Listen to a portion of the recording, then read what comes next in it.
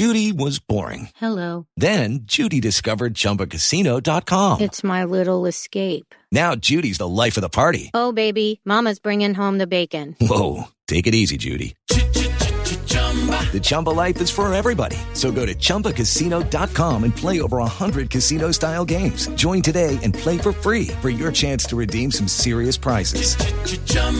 ChumbaCasino.com. No purchase necessary. Void where prohibited by law. 18 plus terms and conditions apply. See website for details. Hey guys, it is Ryan. I'm not sure if you know this about me, but I'm a bit of a fun fanatic when I can. I like to work, but I like fun too. It's a thing. And now the truth is out there. I can tell you about my favorite place to have fun. Chumba Casino. They have hundreds of social casino style games to choose from with new games released each week. You can play for free anytime, anywhere. And each day brings a new chance to collect daily bonuses. So join me in the fun. Sign up now at ChumbaCasino.com. No purchase necessary. VGW. Void where prohibited by law. See terms and conditions. 18 plus.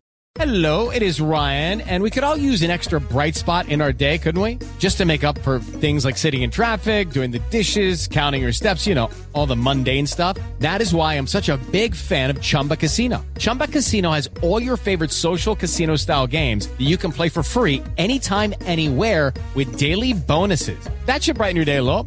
Actually, a lot. So sign up now at ChumbaCasino.com. That's ChumbaCasino.com. No purchase necessary. VGW. Void where prohibited by law. See terms and conditions. 18 plus.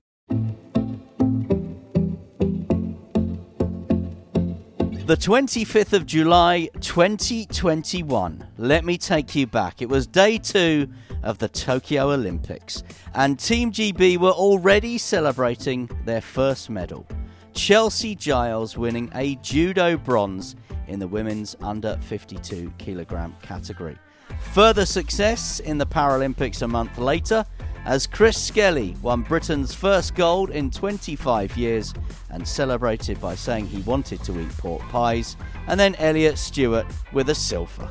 I'm Michael. And I'm John, and despite all that recent success, it's not been all plain sailing for our latest guest on Great British Bosses, the podcast from Anything But Footy that speaks to the people behind the success of British sport.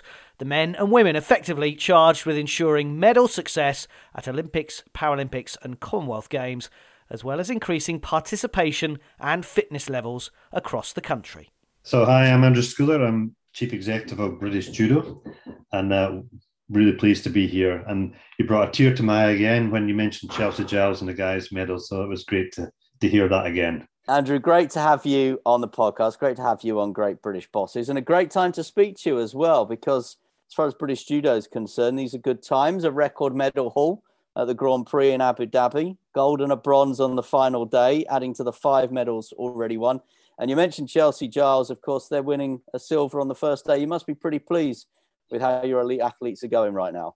Yeah, it's been a really positive start, and especially for the junior ones that are coming through. So you have Kelly Peters and Pollard, Emma Reid, who are all making a good transition from junior into senior. And that was really pleasing to see that our juniors are now starting to come through and perform on the world stage and win medals. The other thing is we've got the men starting to come through. So we won 2 men's medals, which is really quite exciting with Sam Hall and Lachlan to do that. So which is really positive from our point of view, and it's a great end to the year. And you talk about that tear in your eye when we think back to the Tokyo Olympics. As a CEO of an NGB, how important is it when your sport gets that medal? I mean, it's not a guarantee of success and funding and everything that comes, but just the realization of all that hard work as a governing body. Yeah, and it's especially the way it was won as well. I'll tell you a bit of a story about it, because I wasn't able to go to Tokyo for obvious reasons, and I managed to get into a holiday at the same time. So I was actually in New York, and it was like the middle of the morning trying to watch it, and my phone went down. So I had to run up to the Apple store, which is a 24-hour Apple store, watching the fight, and actually almost like tears in my eyes when she won. So it was a fantastic element. But it's great for the sport. It's not just the individual, but great for the actual team that got her there, the whole performance team, the whole organisation, that not just Chelsea, but the whole team, because they all play their own part in it, whether they're training partner and supporting during the day, and especially in a a challenging environment, which Tokyo was for the athletes as well. And also, there were certain other elements that made it so special for Chelsea as well, in order just to get there, and that she was recovering from COVID and things like that. So it was a great performance and outstanding for us, as were all the performances. I mean, they all fought well, and it was great. And then the Paralympics just added icing on the cake to it. And as you said, Chris, was just so special to see that. And the other one, Elliot, outshining his dad, who won a bronze in Seoul, outshining his dad to get a silver was another aspect to it. But it really brought the sport together, and I think that's the movement got behind the actual athletes and the performance program and the whole organisation, especially as we're coming out of a really difficult COVID period. Talking of a really difficult COVID period, we're about to enter another one, it appears. You've got the British Championships coming up in the next few weekends at Sheffield. Has that changed anything for you? Well, we were pretty stringent on the restrictions anyway. We put a lot of places, everybody had to do lateral flow. We put that at the front. They've got to show their passport. We've been pretty proud, and we follow on IGF guidelines. And in fact, today we've actually increased those so that we're restricting some of the back office elements to it. So unfortunately, we're having to take away some of the media access to reduce that in this, because we're very conscious the back of stage element where those people are. We've got elite athletes around and officials, but we're still allowing the spectators in and asking for them all to mask up at the event. So we're taking as much precautions as possible, but we don't want to stop things happening, because it is a real opportunity and we're able to do it. And I think the first weekend with our cadets and pre-cadets will be great. And then the following weekend, you will have Chelsea fighting. You'll see our Olympic stars fighting in the event, which will be a real great fill-up to the end of the year again. And one of the things about British Judo, the BGA, established in 1948, I believe, and has been going successfully since, is one of these sporting organisations in this country, Andrew, where you are responsible for everything. So it is the elite, and as you say, we'll see them at the British Championships, but you're responsible for putting on events like the British Championships, but then also for the clubs and the coaches and getting people active. You are right across the board. It's not like, say, British swimming or British athletics, where they are literally looking after the elite athletes. Yeah, that's very true. We're just in the process of doing our new strategic plan, and it's quite interesting. The four sort of key elements that we would look on that is about growing participation, how best we do that.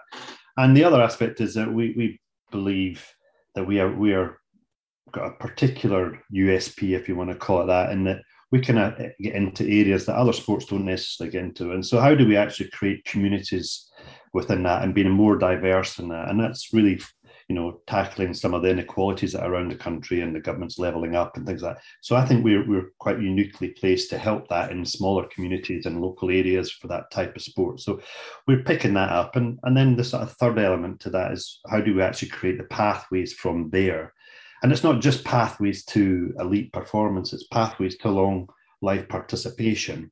And I think judo, in a way, is a bit of a life skill in some respect, when you're taking things like being able to fall properly, for example. And I probably hark back to Jaxie falling off his bike in Superstars, and didn't hurt himself because he knew how to fall properly, things like that. So it's really, for us, I see it as a life skill just as much as swimming is. And the World Health Organization see that as well, that, learning to fall, not just in the playground, but at work or elderly people, is quite a skill in itself. So looking at that and how do we actually deal with that? But we've also got VI, so our visually impaired judo, we've got learning disability judo and so on. And we're doing a lot of work on self-defense or personal safety more than anything else.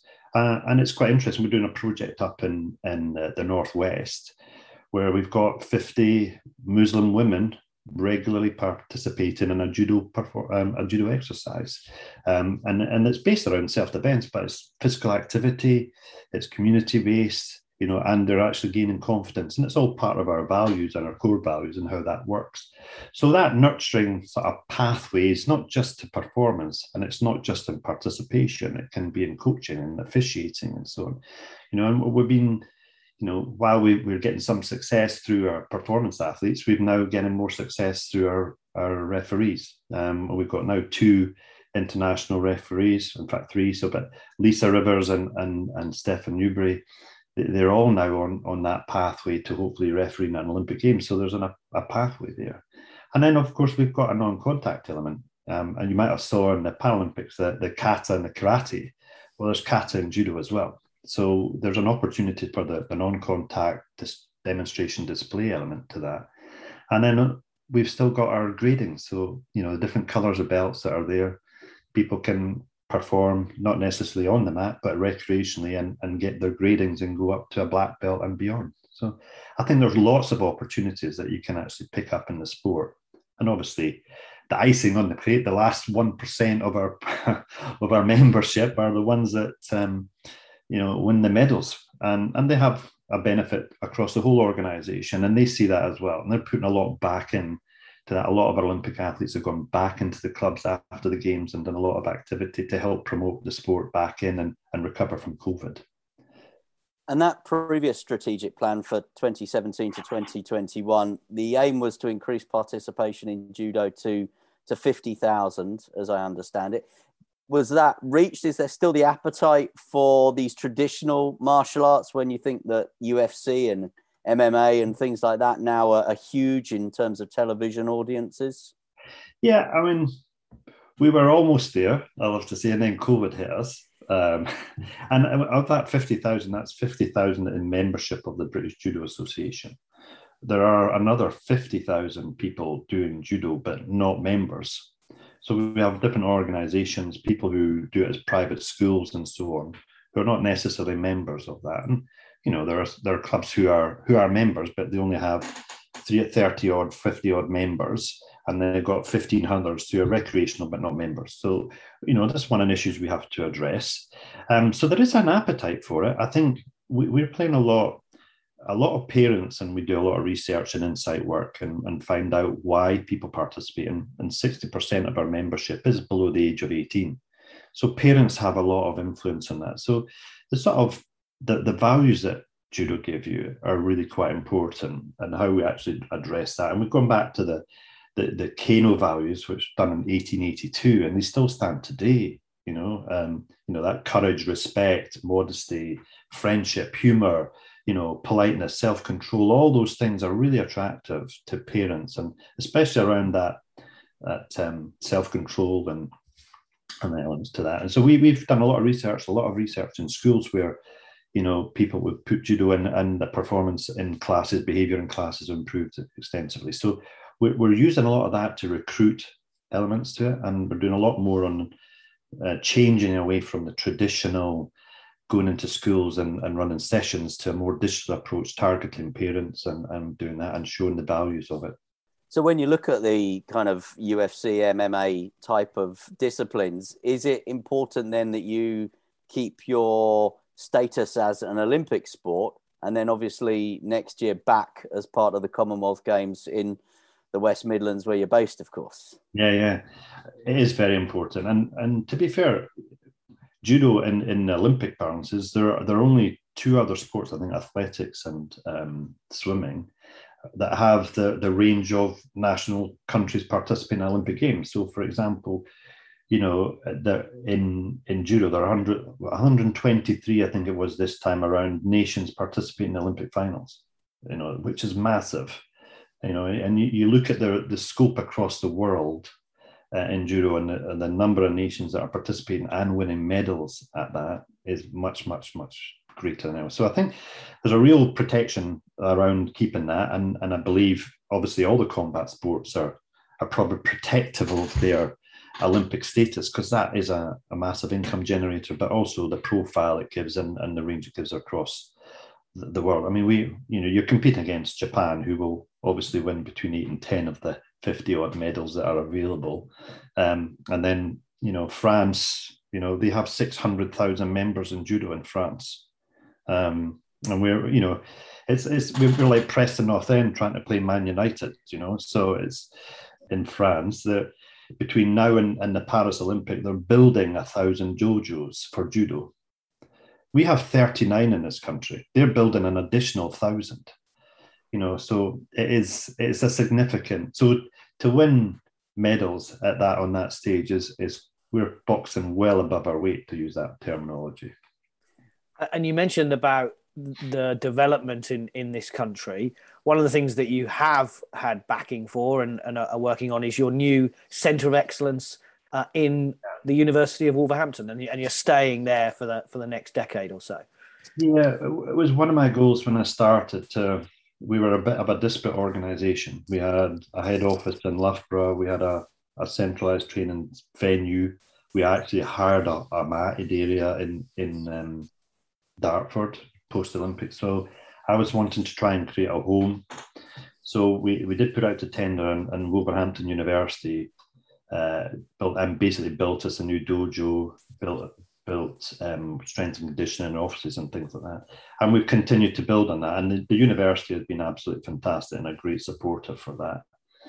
I was able to move the offices across to just outside at Perry Bar. And then recently, in the last 2 months, we've all moved together. So the first time the whole family is together. And we've continued to develop it. We've put new changing rooms in, additional medical and training and physio facilities and extra office space, etc. So that is going really well. And we've sort of said and we get a lot of comments about a Centre of Excellence. Actually, it's the National Olympic and Paralympic Training Centre. That's what it is. The way I see it is we're a finishing school. A lot of clubs, a lot of the home countries do a lot of work. All we do is put the finishing touches to it and actually make them perform. So the key thing for me is we have to create an environment and a platform to allow our athletes to perform and succeed. That's our raison d'etre in the performance department. But there's a lot of work that goes behind that in terms of planning strategy. And the strategy is quite, I don't know if you're aware, but I mean, our athletes and coaches are out this country 180 days a year. So there's an awful lot of, it's a world tour, a lot of competition and camps that are away. So it is quite challenging to balance training, development, building in a strength period, bulking on or whatever, in amongst all the competitions and camps that have to be done. Congratulations on getting everyone together. I'm wondering, when we talked about earlier about your role across all these different outlets, is there a percentage, Andrew, where you mentioned about the clubs, how much you have dealings with the clubs compared with the coaches, performance directors, and the athletes elite-wise? Yeah, it would be easy to say it's a third, and third. But over a year it probably is. But each week it is very different. And obviously through COVID it was different again.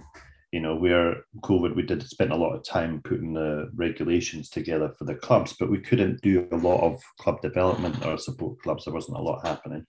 Whereas on the athlete side, we were able to get them back end of July, beginning of August, prior to games. And that was really quite important to make sure that they had all the things that they needed. And we were able to then start to get competitions early in the following year. So putting all that together, making sure the athletes were safe and secure, putting all the protocols together, that would probably took up a lot of time in that period. Now, coming out of COVID, it sort of reverses back a little bit. How best do we actually recruit and retain more people and get our clubs back? And not all our clubs are back yet. We haven't got access to some school facilities or education facilities, the universities, or even some local authorities. And we've even lost some lets to local authorities. So it's a challenging point. And we're reinvesting now. As I said, I think we're moving into a more digital focus. How do we recruit through that? Using digital as a much stronger means to do that. And we're developing a British Judo app, which every member will get and build that on. But we have to be more specific, and it goes back to strategy about developing communities. So how can we identify clubs that are able to grow, got the capacity to grow, and how can we help them centrally to do that? And then how can they share across other clubs in their areas? So that's quite challenging. I used to work in rugby when we had 50, 60 development officers plus about 200 or 300 community coaches. to try and set that. We've got 5. So the capacity is slightly different, but you have to, as my dad would say, box smarter to actually get what you want to do. And doing it in a challenging COVID time. And you mentioned earlier the new Omicron one, judo, and other combat sports will be challenged by that, in that we're a face-to-face, close proximity contact sport.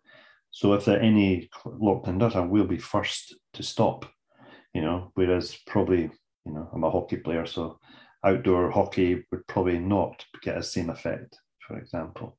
So, I mean, literally, we've never been able to do judo since the first lockdown to the actual April this year. So it's been quite a challenge for our members and our clubs to get back. And, some of them have lost their members to other sports because they've been desperate to do activity. So in order to do that, it's really quite a challenge, and we need to support our clubs. And to be fair, Sport England, through that, have helped us, as has UK Sport, in terms of keeping the funding available and being able to be flex that a little bit. But, through the Sport England tackling inequalities and now the Together Fund, we're able to try and invest in our clubs. And I have to applaud, Sport England and UK Sport for the way they've started to look at supporting clubs in challenging areas. So, yeah, and we'll hopefully benefit from that.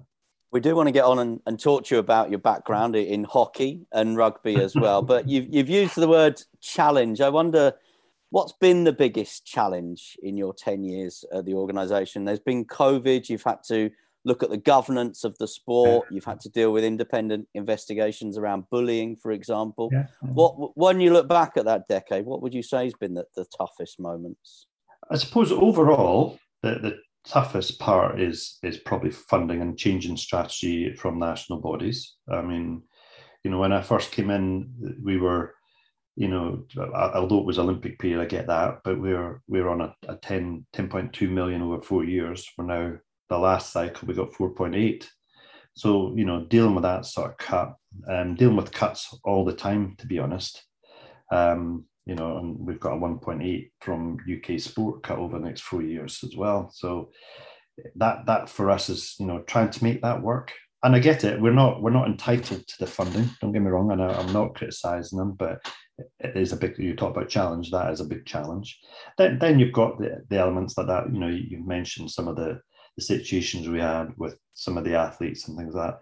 Having to deal with that, it eats up a lot of time. But I'm pretty confident that we did it in the right way. We take these things seriously. We do it. We made sure it was independent. We made sure it was clarity, and we made sure it was done.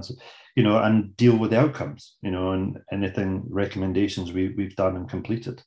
So for me, while it's a challenge, it's sometimes the right challenge, and those things bring up that you can actually address and be better for the future. So it's a challenge, but I'm not frightened of that challenge, to be honest.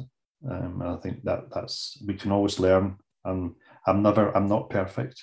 So, we always have to learn and develop. And there's always two sides to every story as well. So my dad would say, there's two sides to a pancake. So that's my famous quote that everybody quotes me on now. So, I don't take anything for granted. I always find the other side and make a balanced judgment. And if it needs to be independent, it will be independent. We mentioned, obviously, hockey, rugby. How did you then find your way into judo? When did judo come honing into view for you? Well, I left rugby in 2011, and then the opportunity came along for a chief operating officer in judo, which I thought was quite interesting. Obviously, being in rugby, it was very much on the development side that I was involved, as a community rugby director there. But the opportunity to then look at an Olympic side of things and have an overall view of things was quite attractive. So that's where that went. And then, fortunate enough, after the London Olympics, able to take the reins, as it were, which is good. And I thoroughly enjoyed it. As I say, it's not been without its challenges, and I did have hair when I started, but no, it's good. I mean, judo for me, it's very much like hockey and like most sports, to be honest. You enter a new family and you make a new family. And as families always have arguments, but they always end up, they're still family. And I think that's the attraction of working in sport, to be honest. You have your doubters and things like that, but at the end of the day, everybody's trying to do the same thing for the right reasons. And being a former Scottish hockey player with more than 120 caps, what does that bring? What do you bring from that to being a CEO? Oh, old age. It's quite interesting because you learn something from every part of your life that you bring to that. So, I sold crisps for a living at the very start, and you learn a lot of things of what not to do as much as what to do from those sort of things. But I mean, selling is no more different to trying to develop something. You have to sell a product. You have to, whether it's a bag of crisps or a wheel, a nut or whatever, you're still selling a sport, it's selling a product. And you have to create that attention and desire and interest, and then make a commitment to it. And that's the same for anything. So, from sales into sports development was quite an easy jump. I'd worked in administration and hockey and then development, and then I was very fortunate to be asked to join I went to Glasgow, actually. I forgot about Glasgow. So you get the local authority knowledge. So all that sort of, the jigsaw of your life and jobs and things that all piece together to, I suppose, give you a toolkit that can actually pick up on that. International wise, it's, what commitment is, you know where your regrets were in terms of your own performances, and what you sometimes ask, if I'd only done type of thing, I might have gone a bit further. So you can understand from an athlete's perspective. I was an international coach. You can understand from a coaching perspective. So you've got that, and then obviously, from a development point of view, I've got a fairly solid background in that. I've got background in local authority with the City Council of Glasgow, which is, I have to say, one of the most forward-thinking sports development at that point in time. And you just seem to, we started talking about the Commonwealth Games, that was way back in the 90s. So, that the plans of all that and all the facilities that are around that was relatively straightforward for Glasgow to pick that one up. And the legacy is fantastic there as well. It's not as if it's been left alone. And the appetite for Glasgow and major events is second to none, I think. So I really had a great time there. And then coming back down to the 11 years at rugby was just fantastic. And again, learned a lot about managing people, making sure we had training in place. One of the first things I did to get a training manager, Will Feebury, who was there and looking after people. That's the important bit. And if you can train and develop and get people into the right position, I think you're going to do well. So all the elements pieced together. As much as what to do is what not to do. It was probably my biggest learning from all of that. Because down the road in Birmingham, there has been some controversy around British athletics and the CEO who came in, and queries about whether the fact that they weren't from the sport was detrimental. And Joanna Coates obviously resigned earlier this year. Does it matter whether you play the sport, or is it, as you say, actually just understanding what each element needs and requires? There's a bit. I've always done. When I went to rugby, I made sure I had a go, and I did my level 1 coaching course. So you build credibility, as I look at it. You need to feel. I've always said you need to feel the sport. You need to get under its skin, and those little things go a long way in terms of turning people's opinions of you. So I've done judo. I went to Coventry Judo Club and broke my toes and stuff like that. So I've been on the mat in the centre and stuff like that. It's something I'd probably like to do, but at least you've made the effort. You've tried to understand it, and you get a feel for somebody gripping you up and throwing you down. Fortunately, the athletes throw you in a crash mat, which is very nice for them. But no, and we've tried to do that in the staff all get the opportunity to go and do it as well. So they get a feel for it. So for me, I think, I thought rugby would have been the hardest one, A, Scottish, B, hockey, coming in. But again, it's how they, you treat people and you get the same back. So what you put in, you get back, and probably twice as much. And you just want to be part of the family. And I think that's where, if you go in and say, oh, you've got to change this, you've got to do that, it's the wrong, for me, that would be the wrong way to do it. I have to feel the sport, get underneath the skin a little bit, and then suggest changes, win people over, and develop it from there. And of course, in your own backyard, the Commonwealth Games is, well, very close by now. It's very much on the horizon. What kind of opportunity will that be for Birmingham as a city, and in terms of that legacy piece that you talked about with Glasgow, and then for judo, where, you know, we'll be expecting some home success and plenty of medals? Yeah, I mean, I think it's Birmingham. I think there's a wider West Midlands aspect to it, and I think that's great. I think the idea of having a wider West Midlands with swimming out at Sandwell, for example, and obviously we're down in Coventry, and along with rugby and wrestling, I think it'll be a great opportunity. I think there's a real, you can sense in and around the area, people are getting really excited and motivated by the games. They know they're not far away. Their activation is beginning to happen around Birmingham and surrounding areas and things like that, which will be really driving. And I have to say that the organising committee and the Commonwealth Games England have done a superb job so far. I mean, I can't say anything else, that they've been very supportive to all the sports. I'm really looking forward to the judo one. We're pretty well involved in that. It'll be a fantastic 3 days of competition. I think there'll be a lot of home country medals. I have to say that. Home country. Because, I mean, to be fair, in the Commonwealth, you know, the 4 home countries are pretty strong. I mean, England, Scotland especially. I would expect them to pick up. I mean, the last time in Glasgow, I think England picked up 13, Scotland picked up 13 medals. The beauty of it for us is BBC picking up on the terrestrial broadcaster, and we're on the sort of day 3, 4, and 5. So quite early on, it will hopefully bring a lot of medals to the home countries. England, if you want to look at that, you know, from that perspective, they'll be very keen on that. And the fact that we're able to showcase our talent, our Olympic champions, our Olympic medalists, and that in these events will be absolutely fantastic. So I'm really looking forward to it and being able to activate around it, and utilising the terrestrial television exposure to benefit, to try and grow interest in the clubs all around. The difficulty we've got, like 5 or 6 days later, we've got the World Championship starting in Tashkent. So you can imagine the planning that has to go in to make sure everybody's got a relatively good run into that. So, yeah, and we want to make sure that our best athletes, our best fighters are at the Commonwealth Games, but also, you know, a Olympic qualifying event, the World Championships, a few days later.